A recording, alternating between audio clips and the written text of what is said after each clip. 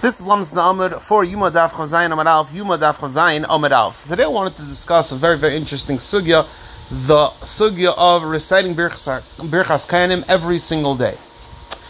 So, we know that in Eretz Yisrael, the minhag is, even in the Nusach Ashkenaz, the Kehnim bench Bרכas Kehnim, they duchen every single day.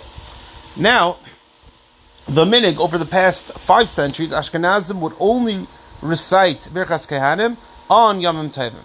It's not clear how it started, but if you look at the Ramah, Shulchan Aruch Chaim, Siman Kuf Chav Ches Mem Daled, he explains that when it comes to Bרכas Kehnim, to duchening, it has to be in a state of simcha, and normally we're very busy making a living. The only time we have the state of simcha is on Yomim Tovim. This is the justification of the Ramah that we only duchen on Yomim Tovim. The Gaon famously tried to institute Bרכas Kehnim every single day in his tzibur. On the day it was supposed to begin, the Gaon was arrested.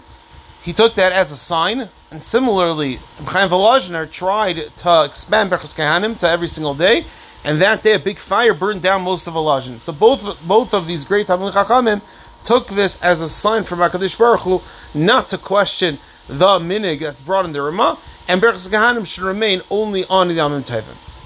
Now, most people think this is the common belief that when the Talmidim of the Vilna Gaon moved to Eretz Yisrael in the early 1800s, they said that Bרכas Kehnim should be done every day, and this is why the practice amongst most Ashkenazim in Eretz Yisrael is to recite Bרכas Kehnim every single day based on Talmidim of the Gaon.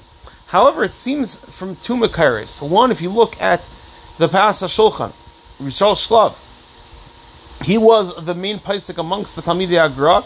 He seems to write that this was already a pre-existing minhag before they got there. And he writes, this minhag is the right minhag, but it's not mashma that they were the ones that instituted it. In fact, very interesting, there's a letter from the Shla. He took a very famous trip to Eretz Yisrael. He was the Rav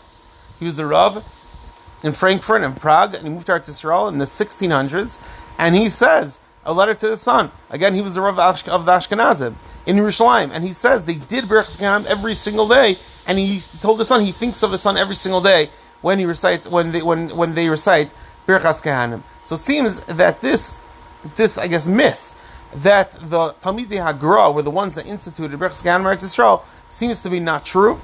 Indicated both from the Talmud Rishal Shklav and from the Shla. So let's very quickly, again, we know that the minhag Ashkenaz in at least Chutz La'aretz is that we only recite Bרכas Kehnim on Yomim Tovim. The Ramah justifies, explains, because it needs to be in a state of simcha.